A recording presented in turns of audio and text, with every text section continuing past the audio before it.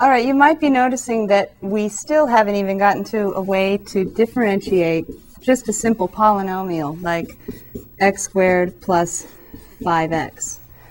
At least technically we haven't. Now, what we've done in the past can actually be extended to this, and we can actually get the derivative. But in order to justify that derivative, we have to have something called the sum rule, because we have to deal with the sum of two or more terms. How do we differentiate something with more than one term? And so I guess I can just tell you, and then we'll write down the rule, and then we'll investigate it. This derivative is actually what you might guess. Take a guess as what you think it should be. What's the derivative of x squared? 2x.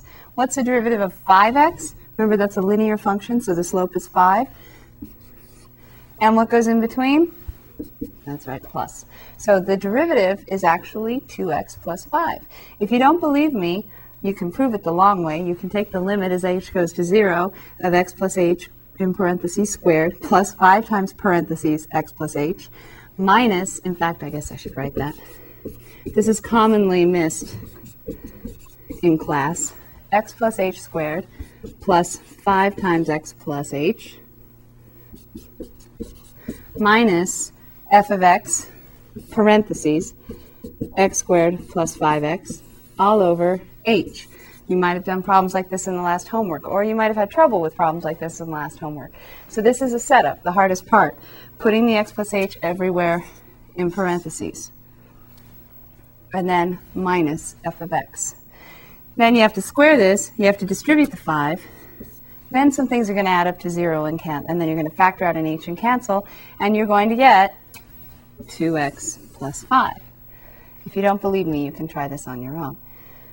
Now, why we can do it this way is because of the sum rule. The sum rule says when you differentiate with respect to x, the sum of any functions, and in fact I could keep going. I could say plus h of x, plus j of x, and so on. I'm just going to do these first two functions because that matches your book. The derivative with respect to x of f of x plus g of x is really the derivative of f of x plus the derivative of g of x. Similarly, we have the second part of the sum rule. Some of you might say, well, no, it's actually the difference rule. But we're taking the sum of f of x and negative g of x. So since this is just the sum of f of x and negative g of x, you can just take the sum of f prime of x and negative g prime of x. So even if you have a negative in front, just rewrite the negative and differentiate whatever the term is following it, and that's your derivative. So for example,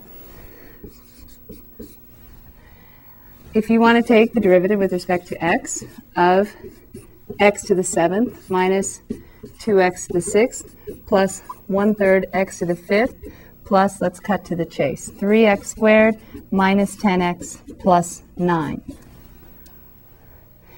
This is a polynomial. F of x is a 7th degree polynomial, and it has 1, 2, 3, 4, 5, 6 terms. To differentiate it, you just differentiate what we say term by term. Term by term, the derivative of x to the 7th is just 7x to the 6th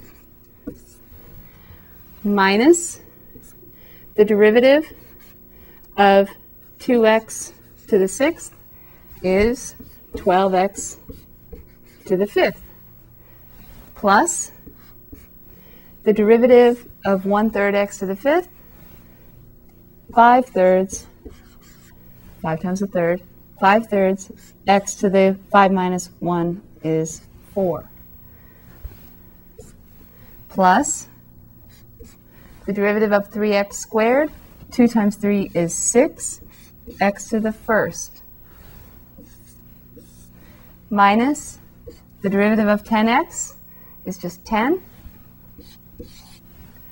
because the slope of the line negative 10x is just negative 10. And plus, what's the derivative of 9? Remember, that's a constant function. If you were just looking at the function y equals 9, that's a horizontal line, so it's got slope 0. So this constant term has derivative 0. So you don't have to write plus 0 if you don't want to. I'm writing it for instructional purposes. So this is our derivative, and I've already simplified as I went along, so I really don't have to write anything else. The derivative, notice its highest power is the 6th power, so it's a 6th degree polynomial. The derivative of the 7th degree polynomial is a 6th degree polynomial. And I'm using the sum rule to differentiate what we say term by term. I'm not sure I've used the word differentiate. Differentiate means find the derivative.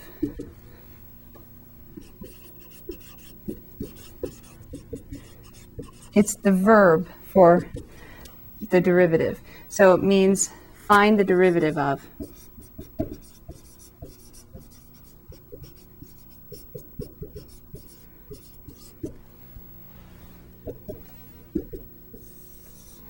Find the derivative of the function going term by term. So why does the derivative with respect to x of the sum of two functions equal the sum of their two derivatives? Well, the reason comes from that same limit that justified the constant multiple rule. If we have two functions, f of x plus g of x, and we want to find the derivative of their sum, then wouldn't that be f of, well, it might be easier if we use one more thing, and we call this s of x, the sum function. So the limit of the derivative, the derivative of the sum would be the limit of s of x plus h minus s of x all over h. The limit as h goes to 0. That would be s prime of x. So if we define s of x to be f of x plus g of x, the sum of the two functions, then the derivative of the sum is equal to s of x plus h minus s of x all over h, and then we take the limit as h goes to 0. So, but what is s of x plus h? That's the limit as h goes to 0 of f of x plus h plus g of x plus h, and then minus parentheses s of x, which is f of x plus g of x all over h. So now if we break this up a different way, we have the limit as h goes to 0 of f of x plus h minus f of x, then plus g of x plus h minus g of x all over h.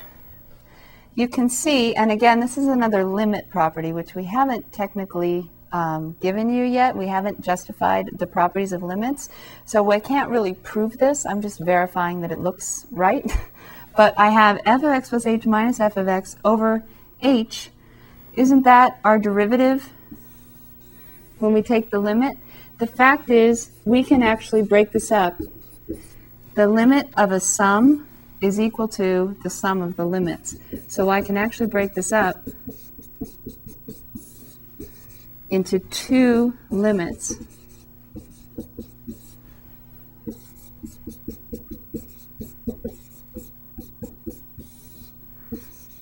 And again, the fact that I can break up this limit comes from the fact that I've got the sum of two fractions, the first part over h plus the second part over h. Remember, they have the same denominator, so we could think of combining them.